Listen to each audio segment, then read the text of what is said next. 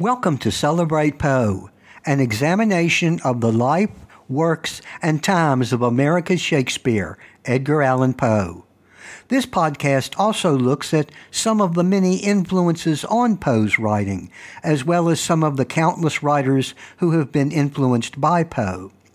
This is episode 71, Female Vampires Before Dracula. And if you have any comments or questions, please contact me at celebratepoe@gmail.com. That's celebratepoe, all one word, @gmail.com. Especially if you have any suggestions for areas that you'd like to learn more about. But before we go any further, I want to say a little bit more about The Squall from episode 68, Instruments of Torture. The story, like many of Stoker's works, while it takes place in Victorian times, has a definite sexual subtext. M. Grant Kellermeyer, in his The Classic Horror blog, writes that the story has the thrill of masochism that gives the story a jolt of energy. In the dungeon museum that eventually serves as the story's central location, the characters find many gruesome objects of torture and death that frighten the narrator's wife, but inspire Hutcheson, the macho American, with awe and admiration. Hutcheson even seems to get a charge out of being bound in the Iron Maiden, and he seems to get really turned on by the prospect of going through the motions of being tortured and punished. Very sick or very kinky, depending on your point of view. Now, one of the writers who was highly influenced by Poe was Bram Stoker. 2 previous episodes of this podcast have dealt with stories of suspense by Stoker. Episode 68, The Giant Rats, and Episode 70, Instruments of Torture. Originally, I wanted to jump right into an episode about Bram Stoker and vampires, and mentioned that in the previous episode. But then I realized that it would be a lot less confusing and definitely more logical to take several episodes to look at just a few of the more important vampire stories and legends before Stoker's Dracula. Therefore, this episode will look at some of the stories of the undead before they were called vampires. All of the undead or vampire characters in this episode happen to be women, or at least can shapeshift into women. And while most of our ideas about vampires or the undead come from the Western world, especially Europe, all of these vampire/undead are from Asia or Africa. Then I would like to end the episode by talking about a completely unexpected situation that I encountered while interpreting a Shakespearean play last month. This was episode 68. This is an experience that I can laugh about now, but at the time was a situation that could have been extremely embarrassing.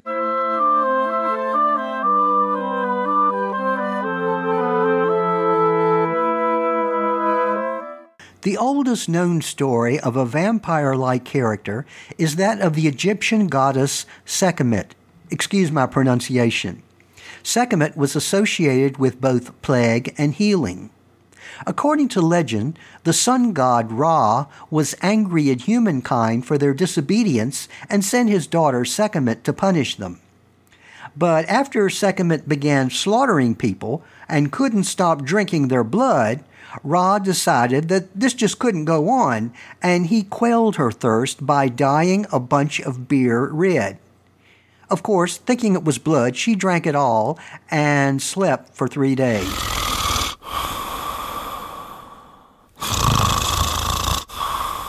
The second vampire-like character in this episode is Lilith from over 4,000 years ago. A part of Jewish folklore, in some stories, Lilith was Adam's wife before Eve. Now, Lilith had a really bad reputation in and around Babylonia. By the way, her name is from a Sumerian word for female demons or wind spirits, Lilitu.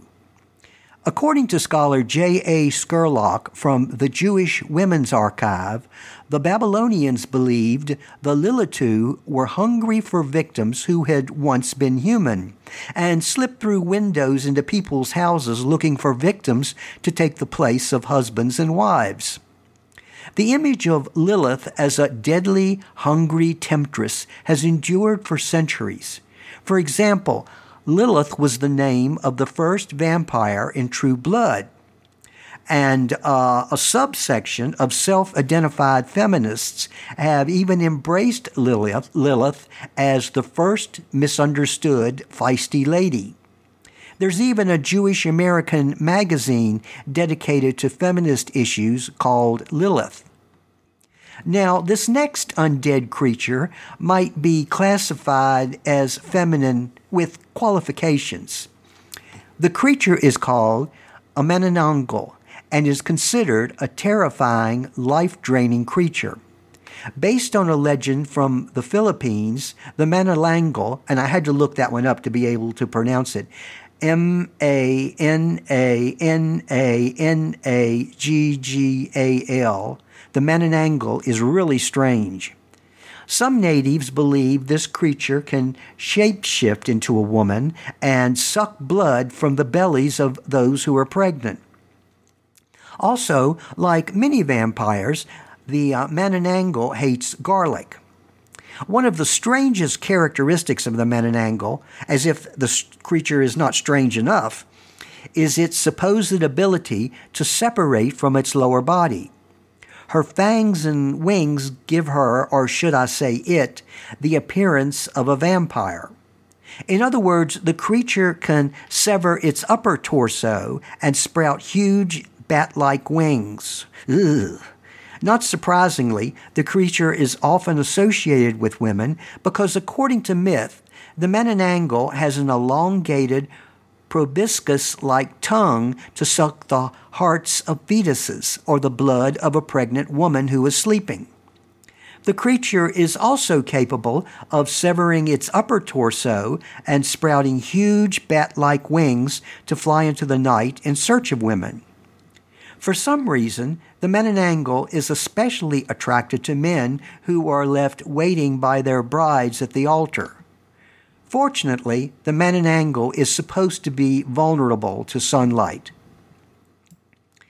Now, around 1740, a Chinese author by the name of Pu Songling wrote a book called Tales of Ghosts and Foxes. Tales of Ghosts and Foxes. We know that the work was even older than that because Pu Songling died 25 years before this story that I'm going to read was first published. That book, with the story, The Blood-Drinking Corpse, does not use the word vampire, but in this story, the author creates a terrifying female creature who drinks blood. The story is about 5 or 6 minutes long, and I think the shortness of the story somehow makes it even scarier.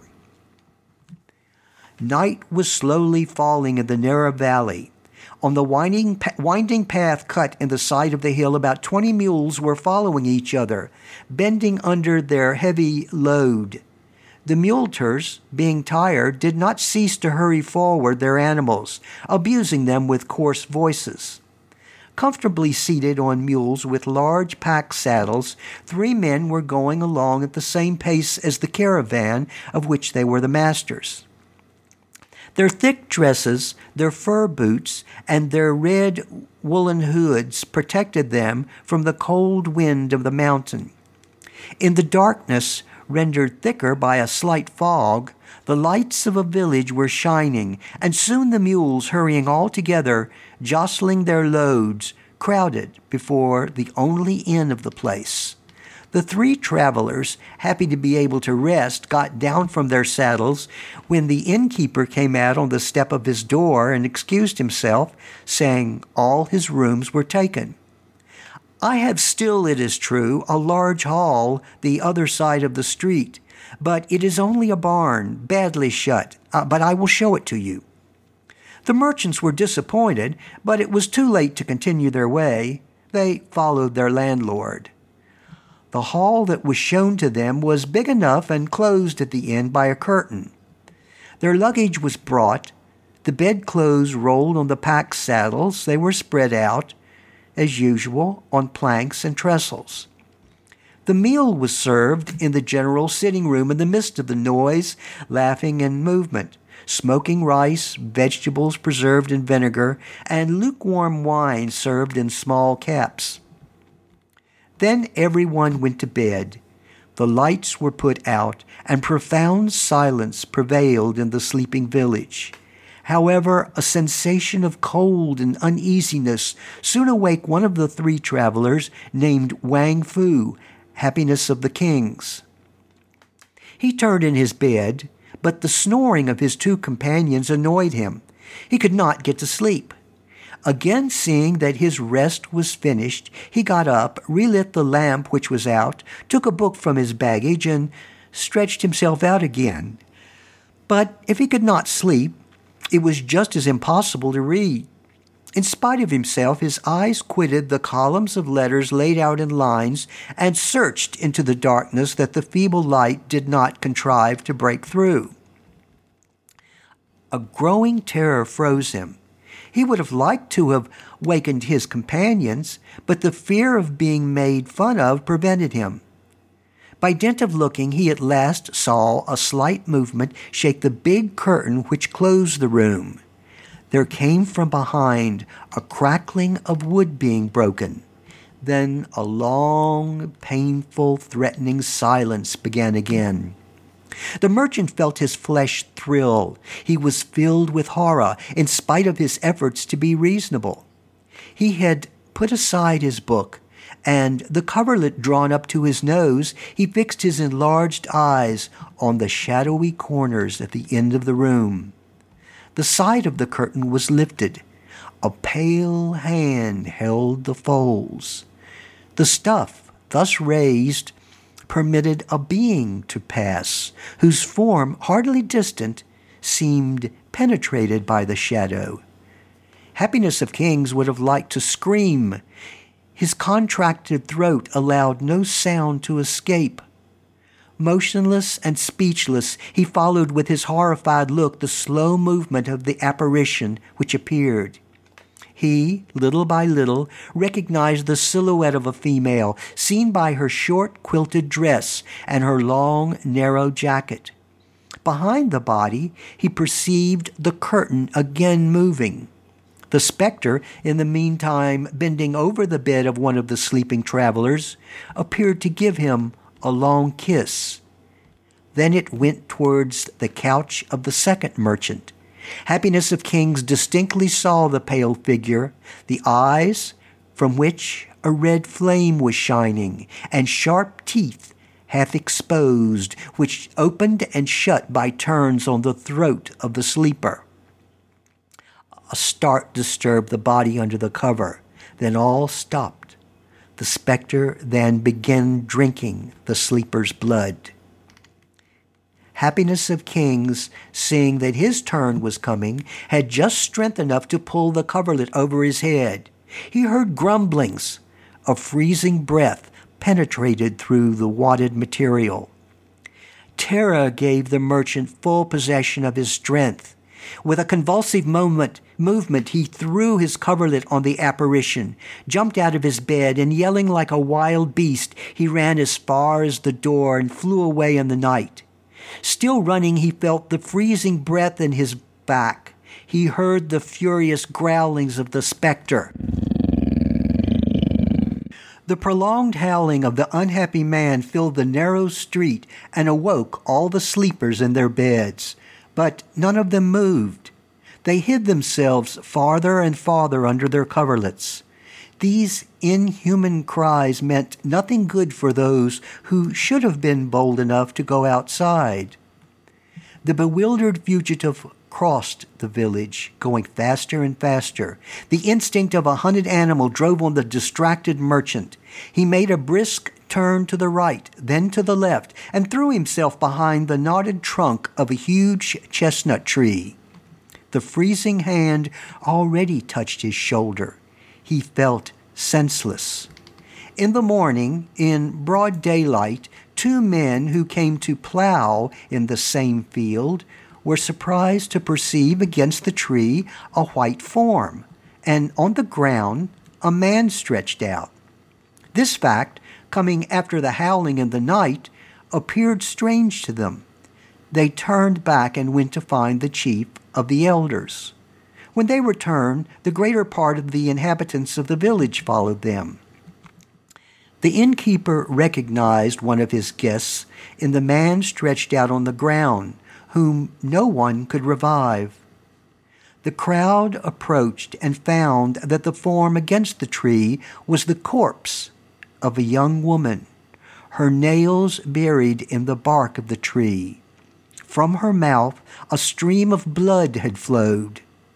Like all beings deprived of conscience and reason, she was hungry for blood.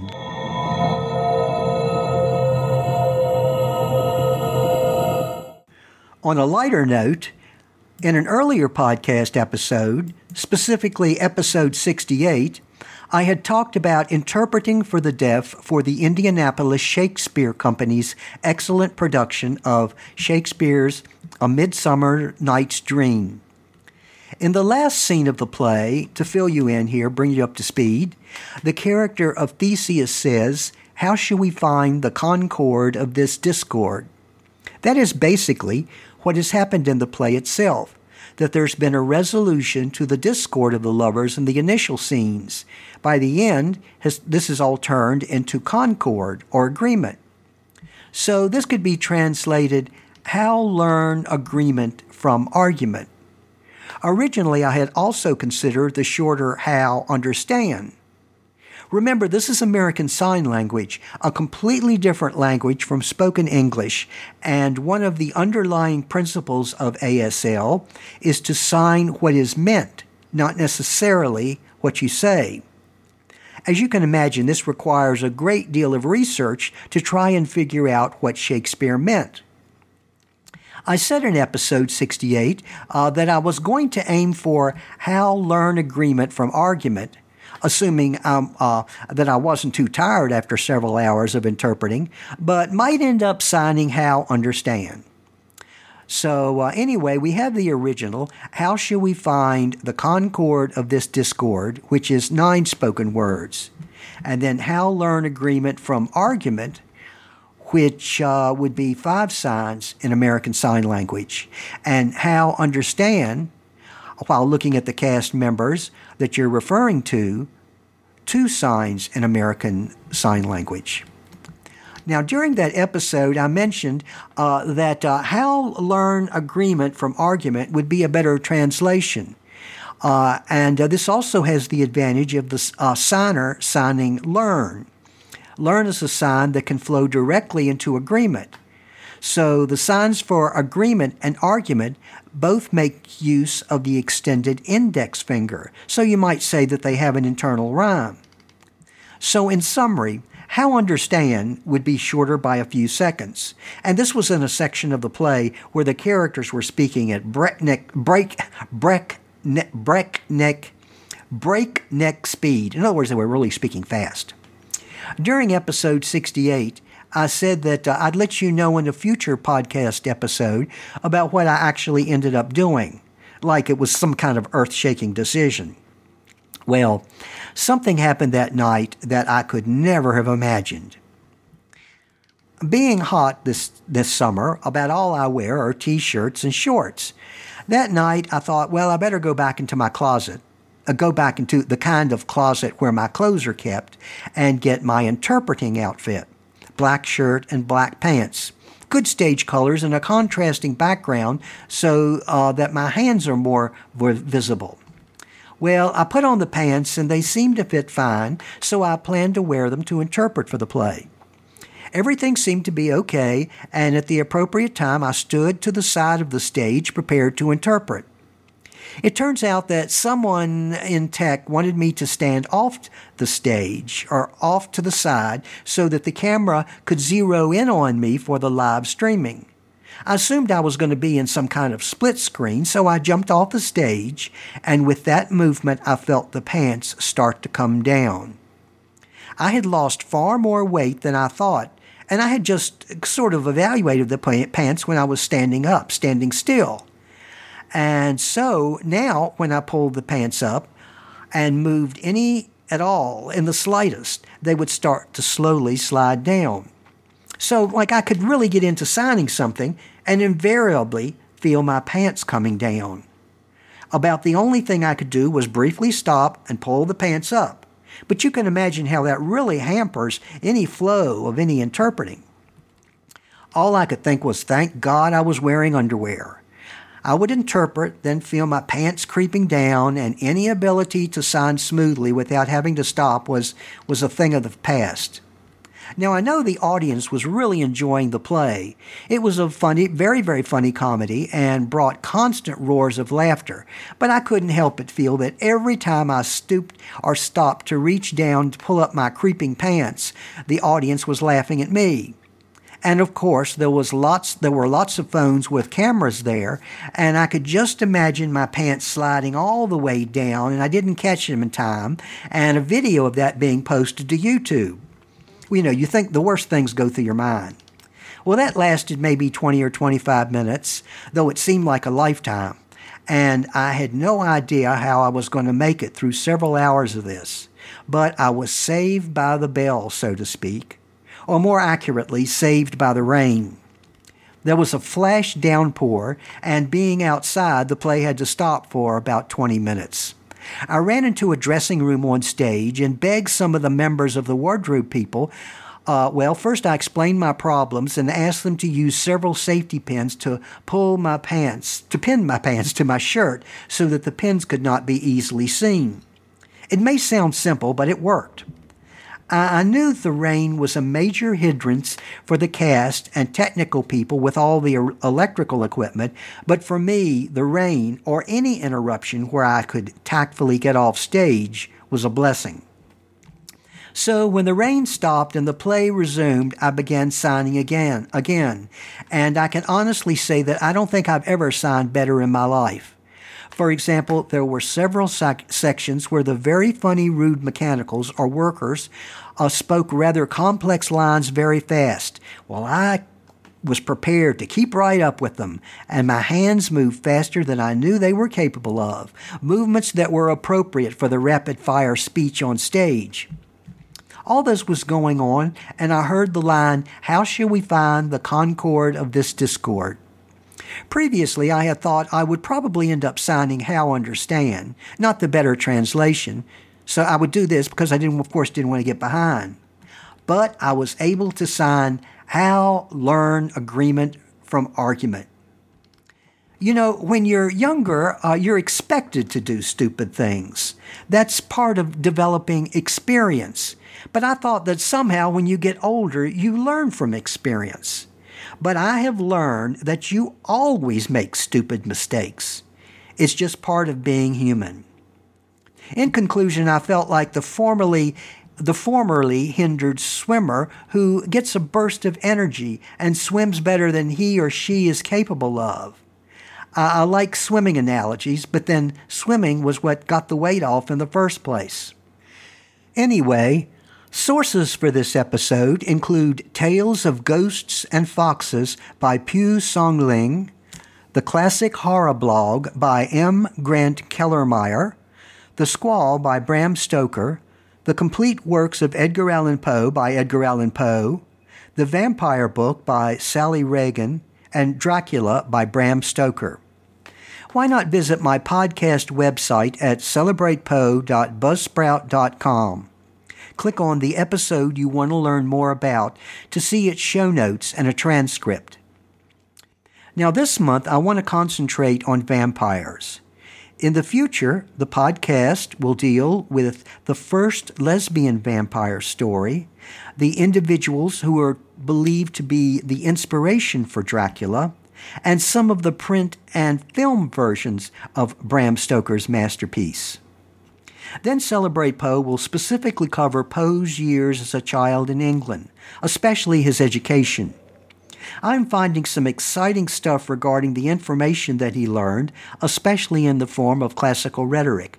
information that he learned and used to become one of America's greatest writers. Thank you for listening to Celebrate Poe.